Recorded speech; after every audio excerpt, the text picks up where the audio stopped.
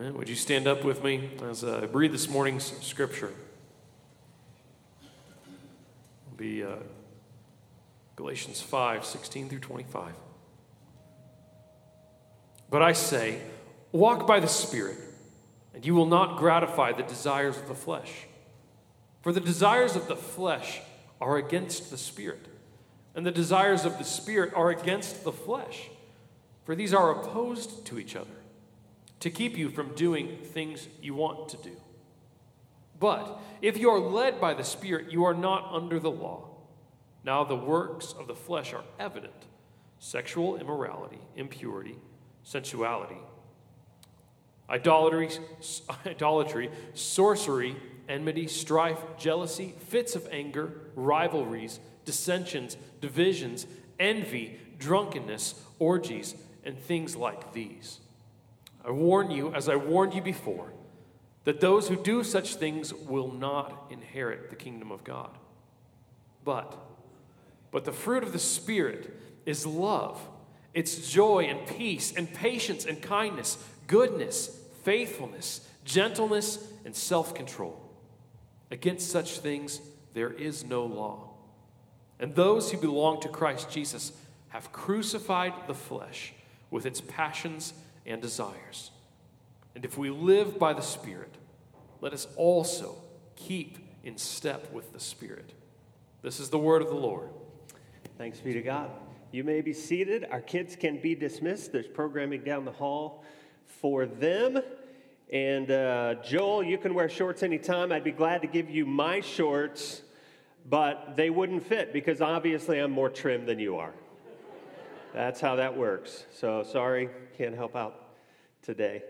On a scale of 1 to 10, I want you to think how much you would say you've changed in the last 10 years. In the last 10 years. Now ask yourself this, after you mull that over, on a scale of 1 to 10, how much will I change in the coming 10 years? And what I think you'll find is that we are more inclined to give a higher number for the first one. We can easily look back and say, oh, wow, I've changed. I used to, I was this way, and now I'm different, right? I'm not that way. It's much harder for us to look forward and to say, I'm going to change. We have a difficult time conceiving of what the change is going to bring about in the future. Now, we have really neat, cool little apps that will help us a little bit to know what we're going to look like in the future. And we took some kids to the Royals game Friday night, and so I snapped a few pictures of a few of our kids and just put them through the Face app filter, okay? So this is Joe, and I'm sorry, Joe, that I didn't get a good picture of you because you were closing your eyes halfway, but it's not going to matter when you're an old guy. Because here's how you're going to look. There you go. There's Joe. Okay. Let's do another one. This is Tristan. And I got to tell you, Tristan, I took my catcher's mitt because I always you got to take a glove when you go to the Royals game. You just have to. And I was this close to getting my hand on a foul ball Friday night. It was awesome. But I had a catcher's mitt. And Tristan said, why do you bring a catcher's mitt? I said, because I was a catcher. That's why I brought a catcher. You were a catcher? Yeah. He said, well, that's surprising. Well, why? Because only athletes are catchers. So this is for Tristan. There's how Tristan's going to look. That's right. Don't mess with the preacher in the stands. There you go. This is Damien. And here's how Damien's going to look. Damien's going to look sweet as an older guy. There it is. He's on a skateboard at a pool somewhere. Yeah. And here we go. This is Briley. And for the girls here, I thought, that's not fair to make them old. So we're going to make them young. So here's Briley. Yes. And Lucy. Let's make Lucy young. That looks good. And I think we have one more maybe. Yeah, this is Eli Williams. And how's he going to look? Eli's going to be in a mall somewhere and with kids on his lap, Santa Claus. People that do studies. No, I have one more. I do have one more. Yeah, let's do me, because I thought, I'm going to look, when I'm grown up, what am I going to look like? Well, I've put it through the filter. Here it is.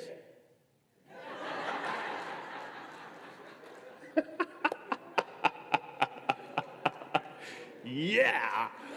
I'm going to be Aquaman. It's going to be awesome. Now, why do I look like that? You know why. Because I was in control of my change, right? I was pulling the strings. People that do studies tell us this, that change is a fundamental part of a fulfilling life. And the more that we can direct and manage our own change in life, the more fulfilling life will be for us. And so if you could manage the way that you're going to look 20 years from now, what you would choose is to look like Aquaman. I mean, all of us would, right? Or, if you're a female, you'd choose somebody equivalent, right? What if I told you today that spiritually speaking, it is absolutely possible for us all to change into those kind of people that we would never otherwise imagine ourselves to be. And so we are in the last week of our VBS series. We're taking the daily topics that our kids will learn about the week of VBS, and we're sharing them on the Sundays leading up to VBS. So the theme is Make Waves. We've talked about that, and we have a beach theme going on. And so I got my board shorts on today because it's a little hot today, and this is wonderful. And so we talked about the wave maker and creation. We talked about catching the wave and Jesus walking on the water. We talked about the life saver and Jesus is alive. He saves us all because he is alive. We talked about making a splash last week and how to love people well. And today we end with this idea of the ripple effect, that God can help us change, and by changing ourselves, we can change actually the world around us. And the text is the fruit of the Spirit, Galatians chapter 5. It's very familiar. And in that text, we have some essential and ingredients and processes of the change that is available to us to make. There's a path to travel.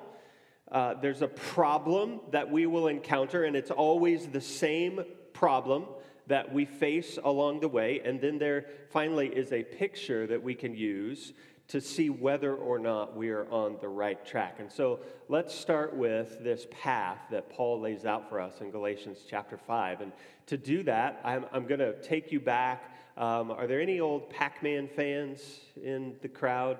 There's like 3 of us that are that old, okay? But back in the day, I remember going to places and they would have the big old stand-up arcade game called Pac-Man, and Pac-Man was just something that I did over and over as a kid, and I was never really good at it. 1 quarter or 2 quarters only lasted a few seconds until I found a book. I stumbled on this book, and the book I turned, and it had a pattern. It had a pattern for Pac-Man, and if you memorize this pattern, then you could get through all of the levels, and suddenly my quarter that was only lasting a few seconds, now I could play as long as I wanted, really, and I got to the point where I was able to put my little name, your initials on the leaderboard. I don't know if any of you remember that, and I put my initials, Dusty Allen Drake, and it always turned out Dad, right? And that was always like a weak attempt at humor, but it was really legit. Like, I didn't know what to do. I mean, those are my initials. Okay. But I found a pattern, and the game becomes easy when you find the right path. That's the deal. And that's what Paul is giving us here in this text. He's giving us a pattern. He's giving us a path. And it's, for you Xbox and PlayStation fans, it's a cheat code, okay? And the path involves 2 lists. In verses 19 to 21, Paul dives into a list, and he calls it the works of the flesh. And then he gives us a second list in verses 22 and 23, and he calls this list the fruit of the Spirit. And those 2 lists are usually framed up as conflicting realities. And there is a sermon that we could preach about that we are always in a war. But we can also take them from a different angle and see them as Paul's whole vision of what happens when somebody enters the family of Christ through faith and in baptism, just like Taylor did this week, and then begins to let Christ rule their heart more and more. And there are stages of change and growth, and the end result is like looking at a mature apple tree whose branches are just loaded down with apples, but the tree never begins that way, right? How does it start? It starts as a little twig with a couple little leaves in a black butter dish. That's how it starts. And so it is with our walk with Christ. And so in the beginning, people before Christ are in the condition of flesh. That's what Paul says. They are born into human families in certain places with certain ethnic and cultural expectations. They speak a certain language depending on where they're born. And so for us in Bourbon County, most of us are from around here somewhere. We grow up with sexual norms and expectations of morality, and those are quite different in Bourbon County than you might expect on the East Coast or in Europe or in some other country. And so these cultural things determine how we function and what we run after. And to a large extent, in many lives, they are the only governing factors that determine what people do. And so people run after whatever they think is best to run after based on the culture around them. And if those desires are pursued to the fullest extent, then Paul points out that the natural outcome of that way of life is no surprise. They are all of the traits that are given to us in that very first list. They are signs of spiritual deadness because all of them lead to death. There are 15 words in that first list.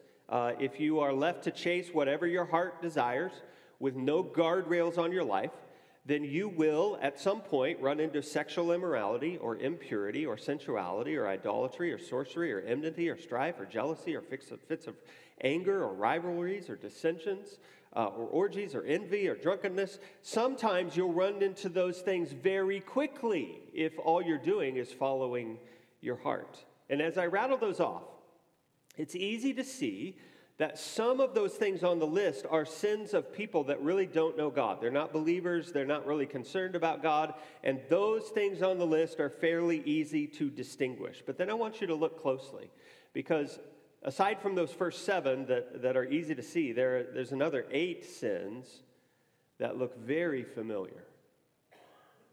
Enmity, strife, jealousy, fits of anger, rivalry, dissensions, divisions, envy. Let me ask you, good church people, where in the world might you be likely to see any one of those in action? Is it not inside the walls of about any church? And the sad reality is that if we walk into any church anywhere, it is not uncommon for these things to be present. And we could probably make a pretty compelling case that they are found more inside the church walls than even outside. And the reason I'm saying this to you is that I need you to see that Paul is not just picking here on immoral people who do not believe.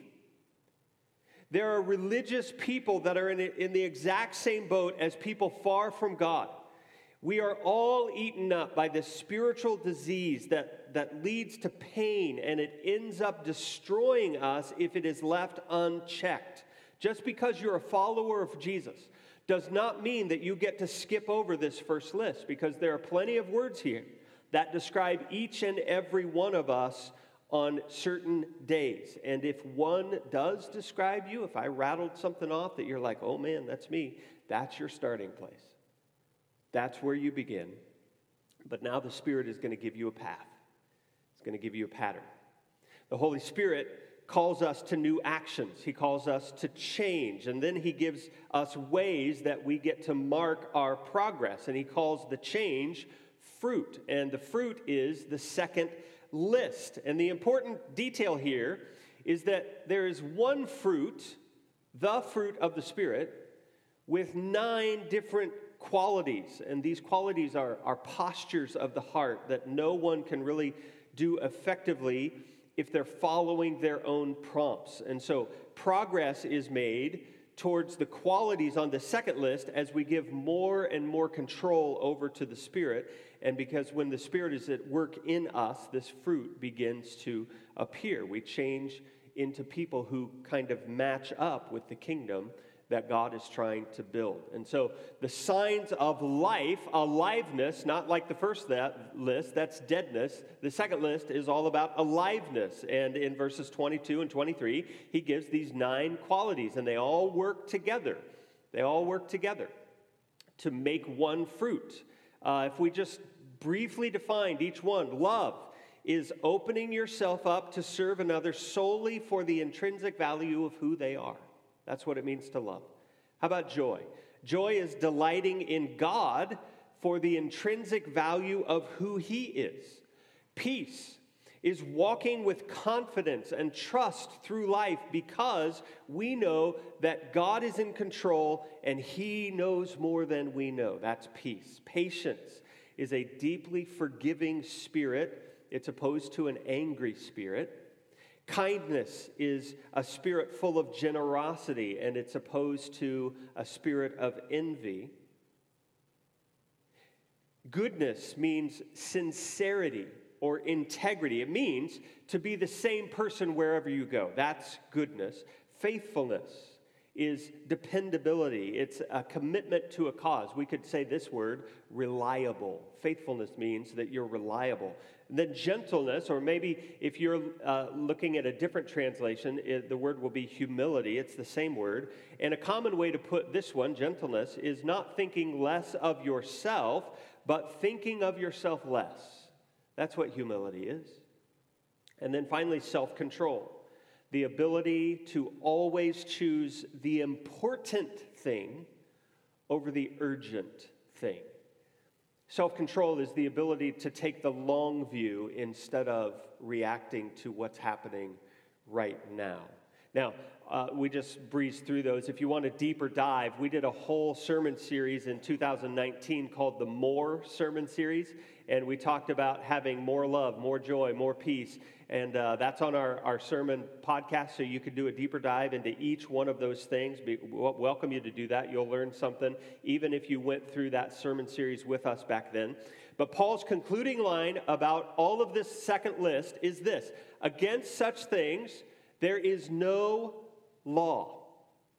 And the difference in the two lists is the same as the difference between a twig in a pot that the apple tree starts out as with some leaves, and then the mature apple tree bursting with fruit out in the field that the apple tree becomes. And so the path that Paul lays out is the way to change my life. And here it is. We can see it. People start in the beginning. In verse 18, they're under the law. It means that I'm my own Lord.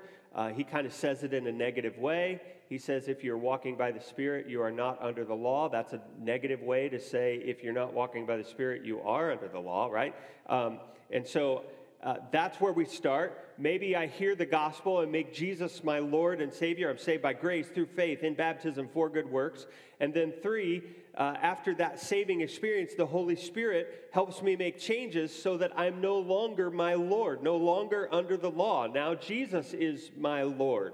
And every day he's more and more my Lord, and I'm less and less my own Lord. And the end result is that I invite more and more into my life the ways of living that have no law written against them. I love that phrase. That's kind of a ridiculous phrase.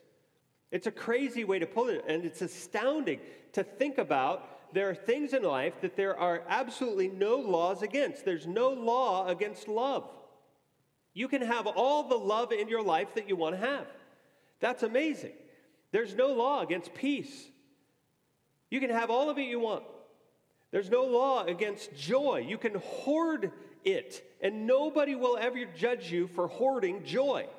You can amass all the kindness and the goodness and self-control that you want, and no one will ever say, no, that's enough. You don't need any more. Now, that's a ridiculous way to say it, but Paul is effective when he does. There's no law against these things. And so do you see the path? The path is we are going from under the law to no law. That's the path. Now, along that path, we are guaranteed to encounter a problem. And we always will. Here's how we envision change to work when we think about a path and changing our lives. This is a picture of how we envision at the top change to work. Here's a bike, and I'm going to get on it, and there's my goal, and I'm just going to bike to my new goal, and I'm going to change. But that's not how it works, is it? You know how it works. It's more like the bottom picture. We get on a bike, and there are hills and valleys and forests, and there's storms, and there's a sea that we have to cross, and there's a canyon, and there's a big cliff that we have to climb. That's really how change works. Change is anything but a straight line shot. It comes hard. It has moats and forests and cliffs and canyons. And so the reason that it's this way is because of a little word that pops up 4 times in 3 of the verses that we read earlier, in verse 16, 17, and verse 24. And the little word is desires. Desires. The word is at the root of all of the problems that we encounter in this life. The word is the factor that will determine whether we get stuck or whether we make it from law to no law. The word is epithumia. In older versions, if you're reading from the King James Version, this is the word that is translated lust. Lust of the flesh. As a matter of fact, the King James puts a thou and a thee in there. The flesh lusteth against the spirit. That's what it says. Even in the ESV that we're reading from, it's just desires.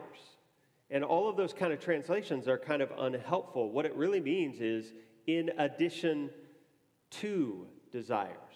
In other words, desires over and above your desires. Epithumia is to have super desires. It's to have abnormal desires. Or we could make it really simple and we could say it this way. It's what we over desire. And our over desires are where we have to focus all of our energy and resources if we want to change. And this is the thing that you need to chew on here, that the scripture is saying that our problem in life is not necessarily our desire for bad things, but our problem in life is the over-desire that we have for good things.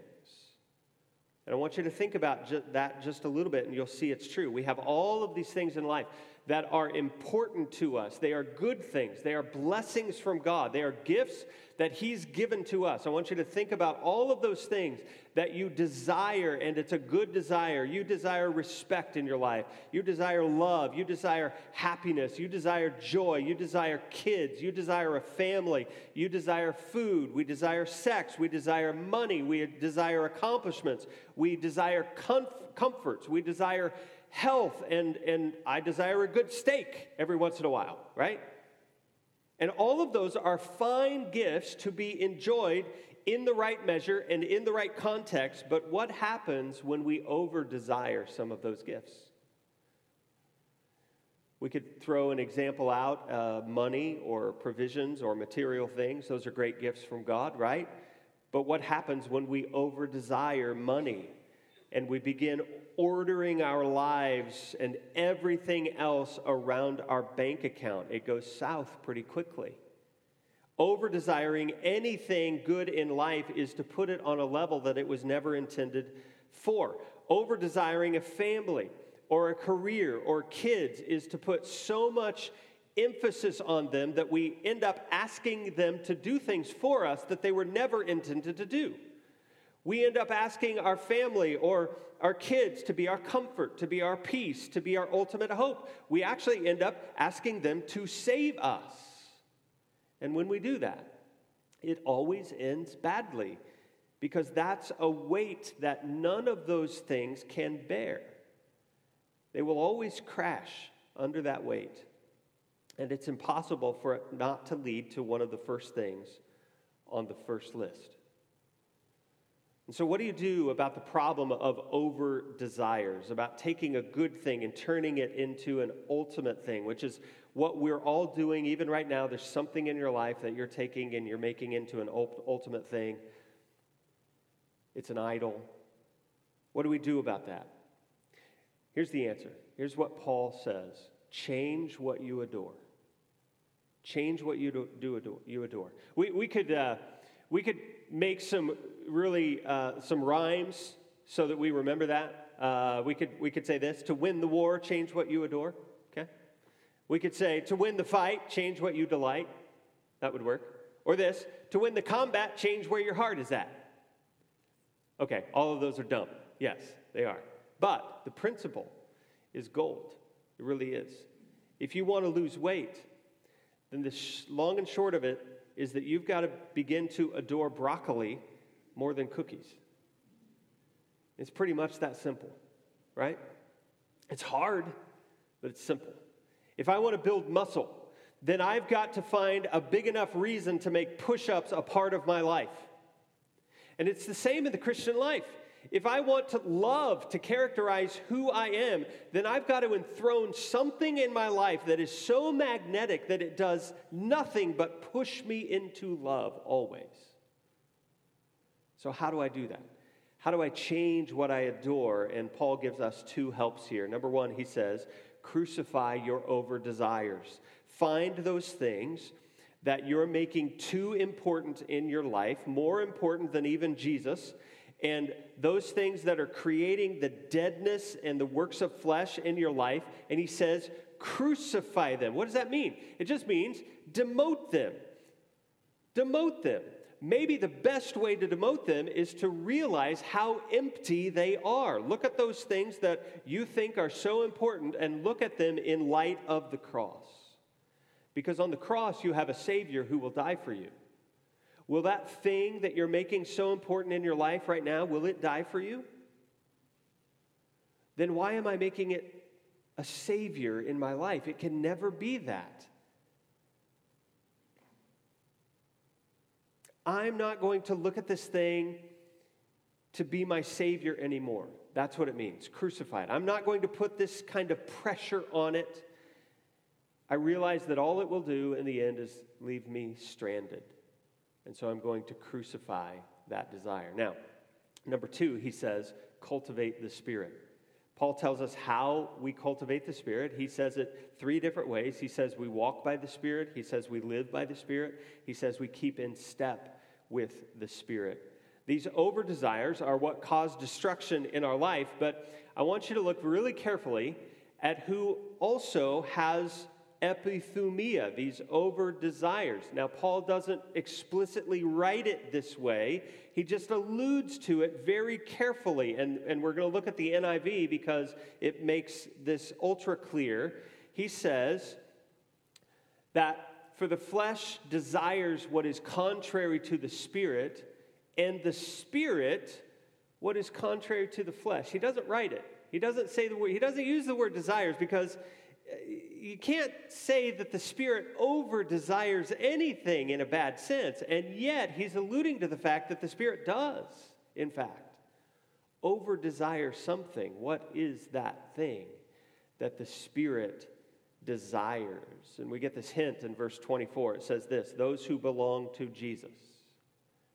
And that helps us tremendously. Those who belong to Jesus are the ones who have crucified the over desires in their life and the sin desires in their life, and they are running towards Jesus because they belong to Jesus. And so there it is. That's what we have to desire. That's what we have to lust for. That's what we could say. Change that thing you adore and let the Spirit help you lust for the thing that He lusts for, which is Jesus, and it will throw out all of the other lusts in your life. John chapter 16, Jesus said that when the Spirit comes, what the Spirit's job is to glorify me. That's what He will do. The Spirit desires Jesus more than anything. He adores Jesus. He worships Jesus. He runs after Jesus. He points everything to Jesus and everyone to Jesus. And so when we read, keep in step with the Spirit, that does not mean in our life, try harder. That's what we think. Keep in step means try harder. No, it means worship more. It means adore Jesus more and more. Look at him on the cross. See what he did for you. He's the only one that can bear the weight of the salvation that you need in your life. Adore him above everything else. The Spirit wants to show you the beauty of Jesus, and to the extent that you see it, you will become free of your over desires. And so to get down this path from under the law to no law, we have to overcome this problem that we'll face along the way of our over desires, and it means that I have to constantly evaluate things in my life that I have elevated to Savior status. What is that right now? What have I put in the middle of my life, in the center that does not quite belong? I've got to crucify it, and I've got to come to see Jesus as infinitely better than that thing. Now, how will I know I've succeeded? Paul gives us a picture to end with. And the word to remember in the picture is fruit, the fruit of the Spirit. Paul is very intentional about his picture here of fruit. The second list, he says, is the fruit of the Spirit. And we would expect that Paul wouldn't change his metaphors. We would expect that when we go back up to the first list, that we would read weeds of, weeds of deadness or something like that. That would be a good opposite of fruit, but Paul doesn't say that. The first list, he says, is a list of works. Works. Why does he say that? It's because they're all done under the law. And Paul mixes metaphors because works is something that you do. Works of flesh are things that you do, but the fruit of the Spirit is something you only open yourself up to. An apple tree doesn't stress and strain to produce apples. It doesn't worry about making apples. It just makes apples. Why? Because it's in the very nature of an apple tree to produce an apple. It just concerns itself with being what it is, an apple tree. It concerns itself with having roots and leaves and moving water and doing photosynthesis. And the apples just come out of that.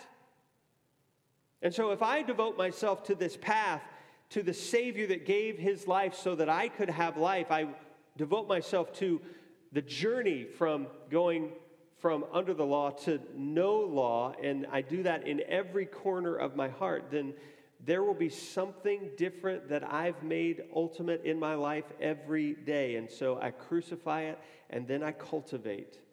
I keep in step. I run after what the Spirit is running after. I see Jesus on the cross dying for me as my Savior, and I put that in the middle of all of those over desires.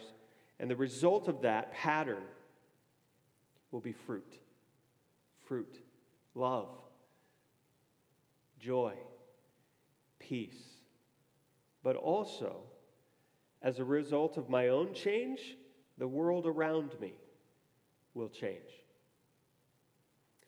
A study was done of a couple of teams of missionaries, and both of these teams went to a foreign land, and both of these teams wanted to reach people who are far from God with the message of Jesus. Both of those teams went with their own strategy.